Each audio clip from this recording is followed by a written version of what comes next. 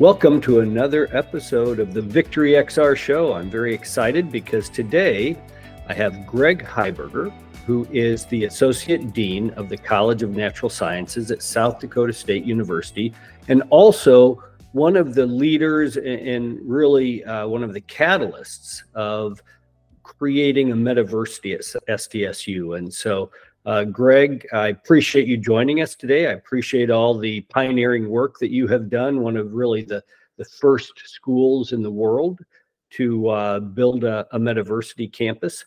And so I would love for you just to sort of introduce yourself and talk about your interest in virtual reality, and then we'll jump into the SDSU metaversity.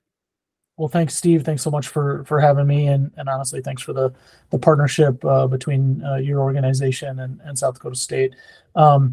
So my background, have been at South Dakota State for about 15 years, and really in my master's and PhD work was looking at new technologies, free consumer-facing technologies, and ways that faculty and universities could leverage those software and hardware experiences in the educational space. And so have been working with Facebook and how we use groups way back in New Student Orientation in 2006, all the way through some Apple Watch work and some other emerging media work that we've done over the last 15 years. Our VR engagement really, Victory XR was the spark that ignited the kindling. We've had lots of faculty over the last 5 or 10 years have interest, everything from Google Glass to other VR experiences, thinking about and imagining ways that it could impact them in the teaching and the visualization, really specifically from the sciences of things you can't see without some sort of technology, a microscope or some other sort of 3D visualization, but also really thinking about it from the sense of how does it solve real problems that we're faced with as a university. And so we've had lots of faculty. We have an engineering program. We have an architecture program. We have lots of folks who have been thinking about and wanting to be in this space. And, Steve and I were talking before this, that one of the things that really helped to spark us was a trip to my alma mater, Colorado State, and being able to see a campus that was doing this at scale. They had 100 headsets hanging from the ceiling. It was pretty amazing to see, but it was also a little bit disheartening to see. So a campus like ours, we don't have the resources of a Stanford or a Ivy Plus kind of institution, and even a Colorado State maybe don't have those types of resources to take risk in new technology and new innovations. And so we were really inspired, but we were also kind of disheartened. I think they were spending $3,000 to $5,000 a headset because they had desktop computers mounted in the ceiling, AC units blowing over those to keep them cool, and then the headsets hanging from the ceiling. Again, an amazing experience. They scanned cadavers. They had us put on a headset and walk through a beating human heart, but we just knew we couldn't get there. And so really, the partnership with Victory XR, and certainly the price point of where the MetaQuest 2s are at, really was what allowed us to open the door into this space. And we've had a amazing couple of years. We've really been at this now for 18 to 24 months and have branched off into lots of different areas, but really building the metaversity through Victory XR is again that spark that ignited the kindling at South Dakota State. So that got us from 0 headsets to 50 was this partnership with Victory XR, and now we have over 150 on our campus, and are deploying them in places like anatomy and chemistry, but also architecture and nursing, and in lots of different places. And so it really has grown exponentially for us in the last couple of years. Yeah, that's great. And this is probably a good point to stop and thank Meta for their grant that helped build the digital twin metaversity, and I think grant of the first 40 headsets. So they've really done a lot to spark the growth of virtual reality and XR in higher education in the United States, and now starting around the world. So let's talk about some of the best use cases.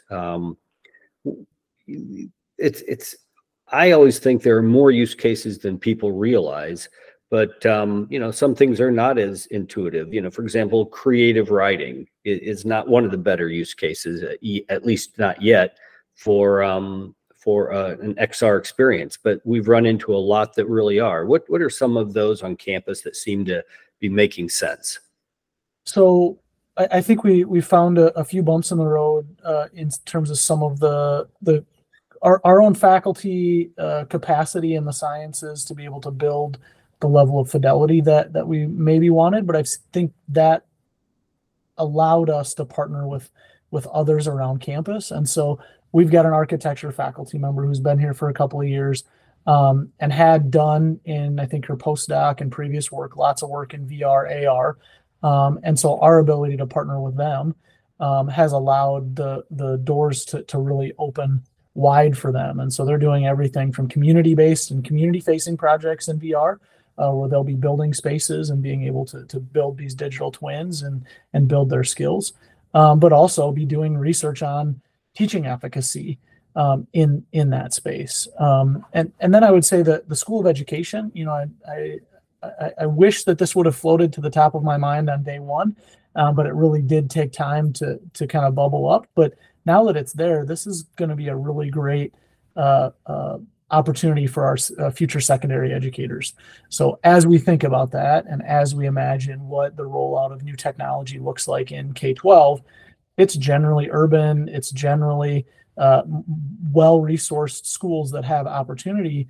And so then that also skews the amount of training that the teachers have, that those K-12 teachers have. We've got an education class on our campus that all of our future K-12 science teachers will take, and they will get the Victory XR faculty certificate. They will have built a lesson in VR and deployed it with their peers. And again, we need great science teachers everywhere, but this is going to give them all, one, a skill, but two, I think a credential that a lot of their peers don't have. And so I think that will help us to push a little bit against some of the digital equity things we know exist and will exist. We'll now have some advocates in rural high schools that are not just advocating for science, but they'll be advocating for technology, for VR, for innovation. And so, I certainly care about education. I'm working at a science college, but that education piece is technically in another college. And so it wasn't one of the first things at the forefront of our mind, but I think it's going to be one of the most impactful things over these, next few years as we think about students leaving with those skill sets and then being advocates in the K-12 system for innovation, for VR, for digital twins, for teaching in that space. Let's talk a little bit about faculty adoption and the acceptance among faculty. My experience is that faculty is a lot, is the same bell curve as everything else in the world. You've got, those out in the third standard deviation on this side who are really early adopters. So the Greg Heibergers of the world. Most faculty, I would say, those two middle deviations are interested. They think it could be useful, but they really haven't engaged with it. And then, of course, over here you have the never evers. Yep. Mostly you and I have focused on those out here, the early adopters. But now I see in schools that we work with that the big group in the middle are starting to dip their toe in the water. And obviously, as you know, we've got the certificate program to bring people along and understanding why and how. But give us a little of some of your thoughts on best ways to bring faculty along, get them trained, and get them into the world of teaching and learning in VR.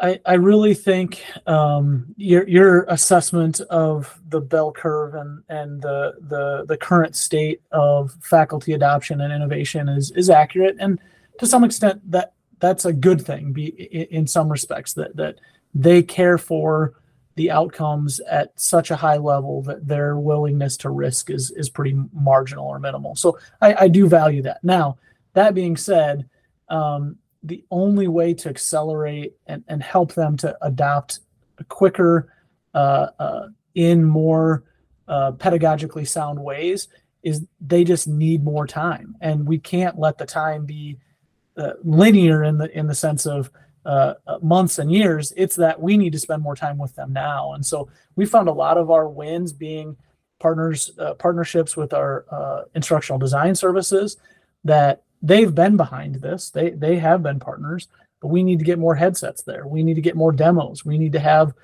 every time that there's a instructional design mini session, one of the mini sessions or two needs to be VR, and Victor XR has been great. You've had some of your staff lead some of those, and then internally we've led some of those trainings as well. So I think it really is an conversation. It's about relationships. It's about building real trust. That it's got to be me walking down the hall and bumping into somebody and talking about the great experience that we just had in a recruitment event or a class or a lab.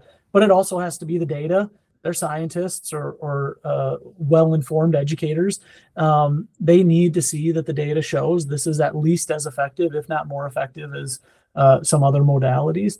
And then they have to have the experience, because it is just it's not an experience you can give somebody a PowerPoint or give them a research paper and they can understand it. They got to be in headset. They got to touch and do and try. And it's the same thing for the sciences.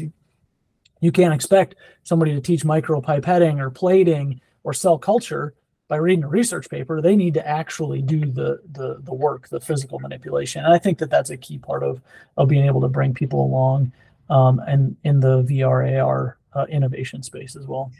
Yeah, nobody ever learned a car just reading about it. At some point, you got to get behind the wheel and go to a parking lot with your mom or dad and knock it down. So exactly. That's exactly the same thing here. And sometimes when people are first getting into a virtual reality headset, they think it's just like turning on a Zoom call and they jump in 5 minutes before. And I always want to know, look, it's not as hard as learning to drive a car, but it's not as easy as turning on your computer. You do need to get in and figure out how this new medium works and how to move and manipulate things, et cetera. So let's talk about students. The students are the easiest consumer of this because they love it, and that's our experience with it. Many of the universities that we work with, students check out the headset for the semester, take it home and attend class or whatever the case might be. Others have labs on campus, and then many do a hybrid. They do a little of both. What is the approach at SDSU, and how are students reacting? So we've really used this in multiple ways. So we have a chemistry department that's invested at the level that they purchased and have essentially a mobile VR lab, but it's stationary. Then we have students that have checked them out. So, right now we've got, last year we had the chemistry anatomy programs checking them out. This year we have the architecture folks and education students checking them out. So, our experience, I think, is realistic. They need time to get oriented, to have some basic level training, but it's not that much, right? I mean, and so I think as we think about this, it's not the same. We need a week or two to get ready. We need 20 minutes or so to get ready, but it's also not, like you said, you can't just put it on and expect that they can just go with nothing. So, I think for our students, we've seen lots of excitement, certainly as they think about how it can help prepare them for the workforce or help them to do things that are happening out in the workforce. I think one of our lessons learned is, the truth matters, and there were a few rumors that went out that we're going to get rid of this lab or we won't do this experience because we're now engaged with technology, and that's never been our approach, at least not on the physical campus. Certainly this hopefully will replace watching YouTube videos for an online class, but we don't want it to replace actually learning how to pipette or actually learning to dissect or doing some of those things. But it can make us more efficient in that. If you can train pipetting before you walk into the lab, that's going to be a whole lot better laboratory experience. And so we've tried to be intentional, but it hasn't come without a few bumps in the road because, sometimes things that are not true make themselves make their way out. And I think a big part of what we've done is just try to re-engage with the students and have open and honest conversations about what it means and what ways we're really looking at it in terms of how it can add to their skill development. Since you and I started working on all of this, there have been really two big advancements that have come to the fore. As you may know, we are just getting off the ground our VXR labs with our AI patients and AI tutors and historical figures, Thomas Edison being one, Harper Lee from To Kill a Mockingbird being another. So you can actually go and have a conversation with Harper Lee or Thomas Edison. But also the Quest 3 rolled out last week. We showed it at EDUCAUSE with Meta, with a chemistry lab and mixed reality. So I'm just curious if you've given much thought to AI or maybe the inclusion of mixed reality in some of your classes or your plans. Yeah, so AI is probably a whole other conversation. I think I'd maybe start with the mixed reality. I think there's a lot of value to VR and to focus, to kind of close down distractions and be in one space. But I think the mixed reality, augmented reality, has been something, even with what we would call pure VR, we were thinking about from the beginning, right? It was about engaging with other people. I mean, that's the digital twin concept, right? This is not a simulation. It's not always a simulation where you go off and do the thing on your own.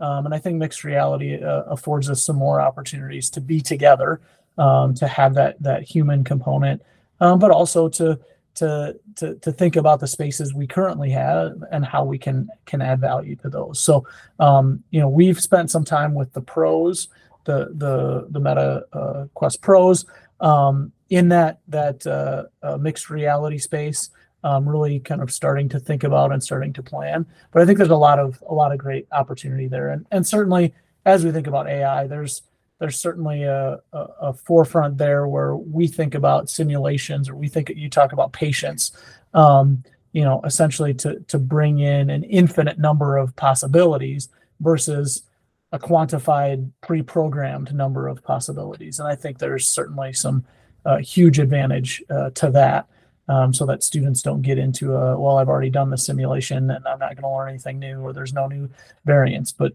in reality, if you're a nursing student, you're a pharmacy student, you're a med student, every case is different. Every human is different. And I think that there's a great potential there. I certainly have concerns, just like lots of us do, about what AI means for the future of education and how we help to train students. But I'm certainly more on the how do we leverage it, right? Just like Facebook 15 years ago, or Twitter 10 years ago, or the Apple Watch 7 years ago. How do we leverage it to add value, rather than say, how do we stop students from using it so that they don't cheat? It's how do we think about this in a way that we can prepare them for the real world. They're going to use VR, AR, mixed reality. They're going to use AI. How do we help them to build the right skills and ethical skills that are going to be valuable to the workforce and the community? Yeah, I think that's exactly right. So what I love is that having had a Quest 3 on last week, the advancement beyond the Quest Pro is really striking. Yeah. And so as soon as you get a chance to get a requisition in for one of those, that'll and they're going to probably be in a little bit short supply for a while, but it's definitely a game changer. So talk to us a little bit about, if you had a group of new metaversities, directors sitting in a room with you, and you had a chance to give them a little bit of advice on best practices and ways to approach the implementation of this, what would you tell them?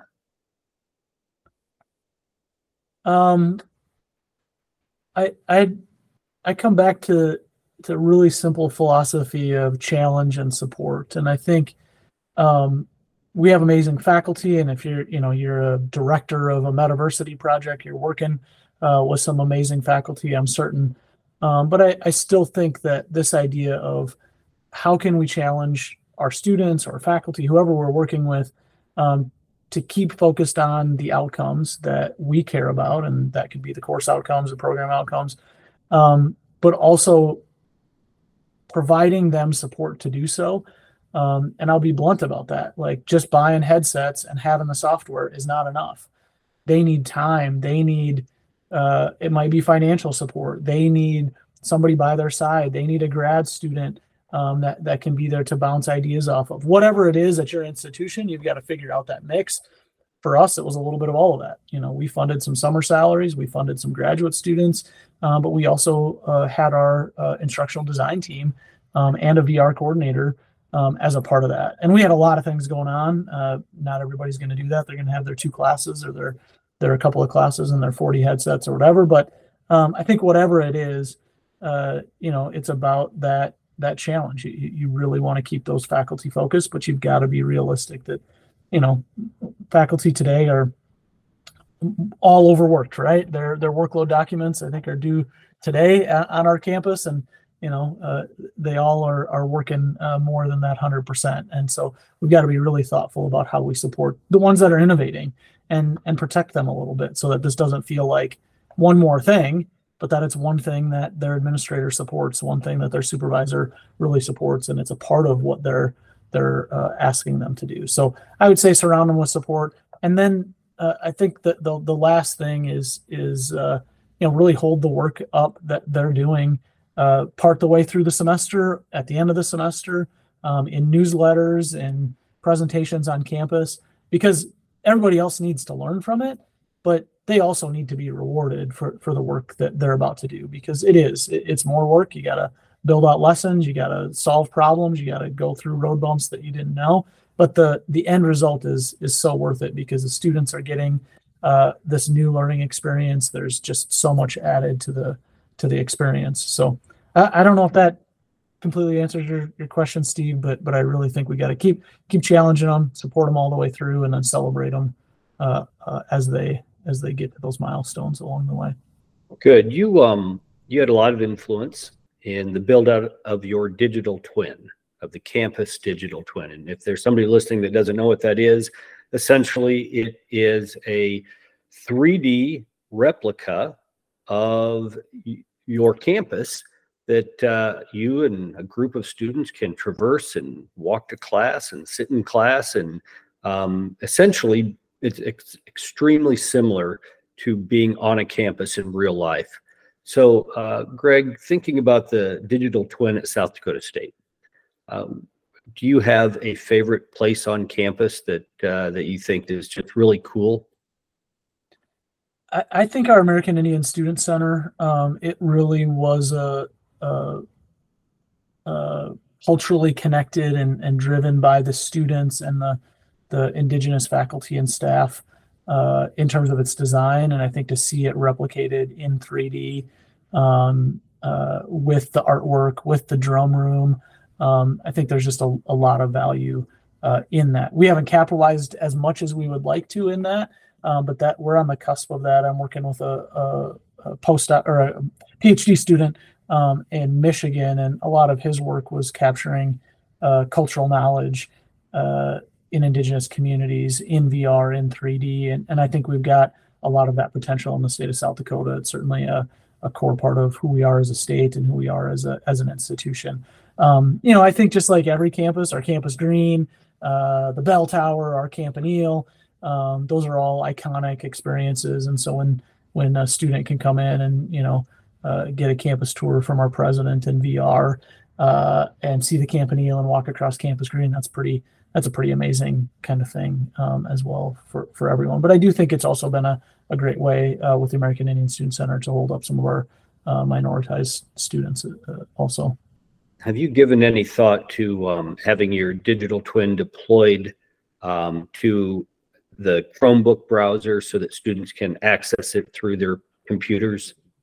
Yeah, so we've kind of bounced back and forth. Our admissions program looked at one point buying and building out a digital twin essentially just for admissions. And so we've had those conversations. We haven't kind of pulled the trigger or gotten to that point of deployment yet, but I do think there's a lot of potential there just in terms of general campus knowledge, general access. We've got a huge initiative as an institution to really push our kind of recruiting and outreach from the high school down into the middle school level. And I think that's a great opportunity. We are using the digital twin as a part of some of our outreach and recruiting. So we have a mobile lab. We've got 24 headsets that we put in suitcases and take to high schools, but we also do middle school visits, and we also bring middle schoolers to campus. And so sometimes they don't have time to do a full campus tour. Sometimes they are not actually even physically on our campus, but they're at least able to put the headset on and be able to walk around the digital twin. So I do think, the 2D version provides, the opportunity to just reach the masses, because every school's got a Chromebook program, or every school's got computer labs, and they may or may not have VR. But we've been trying to utilize it and leverage it in ways that are not just the traditional curricula. Yeah, the University of Iowa Tippie College of Business underwrote the digital twin for the campus, and then also it was deployed there. So if you're on a Chromebook or a PC or a MacBook, you could walk around campus, and it's as an Iowa alum, it's pretty cool. That's awesome. Let's wrap it up with this final question. Thinking ahead 2 years, 5 years. Where do you want this to go for South SDSU? I really think that where I would love to see it is that in two respects. I think the online space has a ton of potential as we think about rural, as we think about meeting community needs, as we think about doing better than Zoom and YouTube. I think there's almost a mandate that we have to do better in online education. And then I would say, I think there's a resource alignment concern that most campuses have.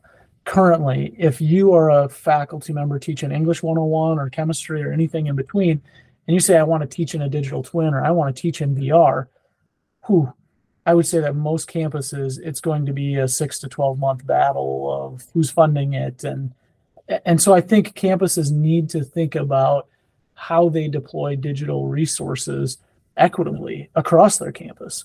I mean, we just got lucky. I mean, I was in the right place at the right time to be connected to you, to be connected at the time that Meta was building stuff out. But that means there's a lot of our faculty that haven't put a headset on, but also haven't really seen a path towards how do I get this for the 24 kids in my class, or how do I build out the curriculum here? And so I think universities, as the technology becomes more ubiquitous, our institutions have to figure out ways to streamline that. Because right now, whether it's a digital textbook, there's a process every campus has, how they buy it, how they deploy it to students. It goes through the bookstore, it goes through a website.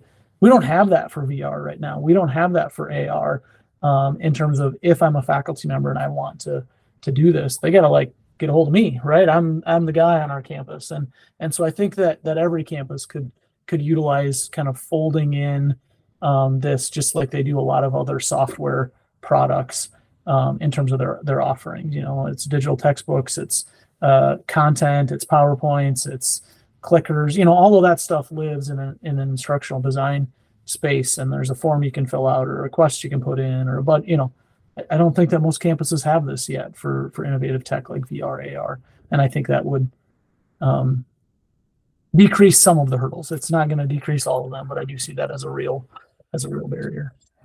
Awesome. Well, Greg, we appreciate you joining us today, and even more than that, I just really appreciate the the extra time and effort you put into making something new happen. It's it's certainly one of those things that most people seem to avoid, because it is challenging and there's more work involved. But I think for people like you and me, that's being a pioneer, a trailblazer, that's a reward in and of itself. So thank you.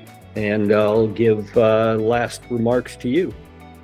Well, I just say thanks as well. I think without Victory XR and Meta, our growth curve looks very differently.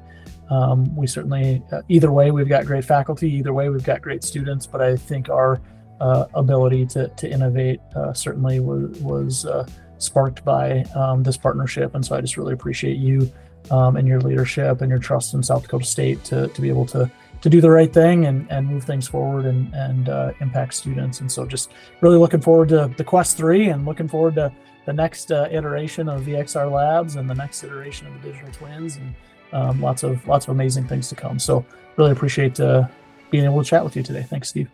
Awesome. Thank you, Greg. And to all our viewers, thanks for joining us.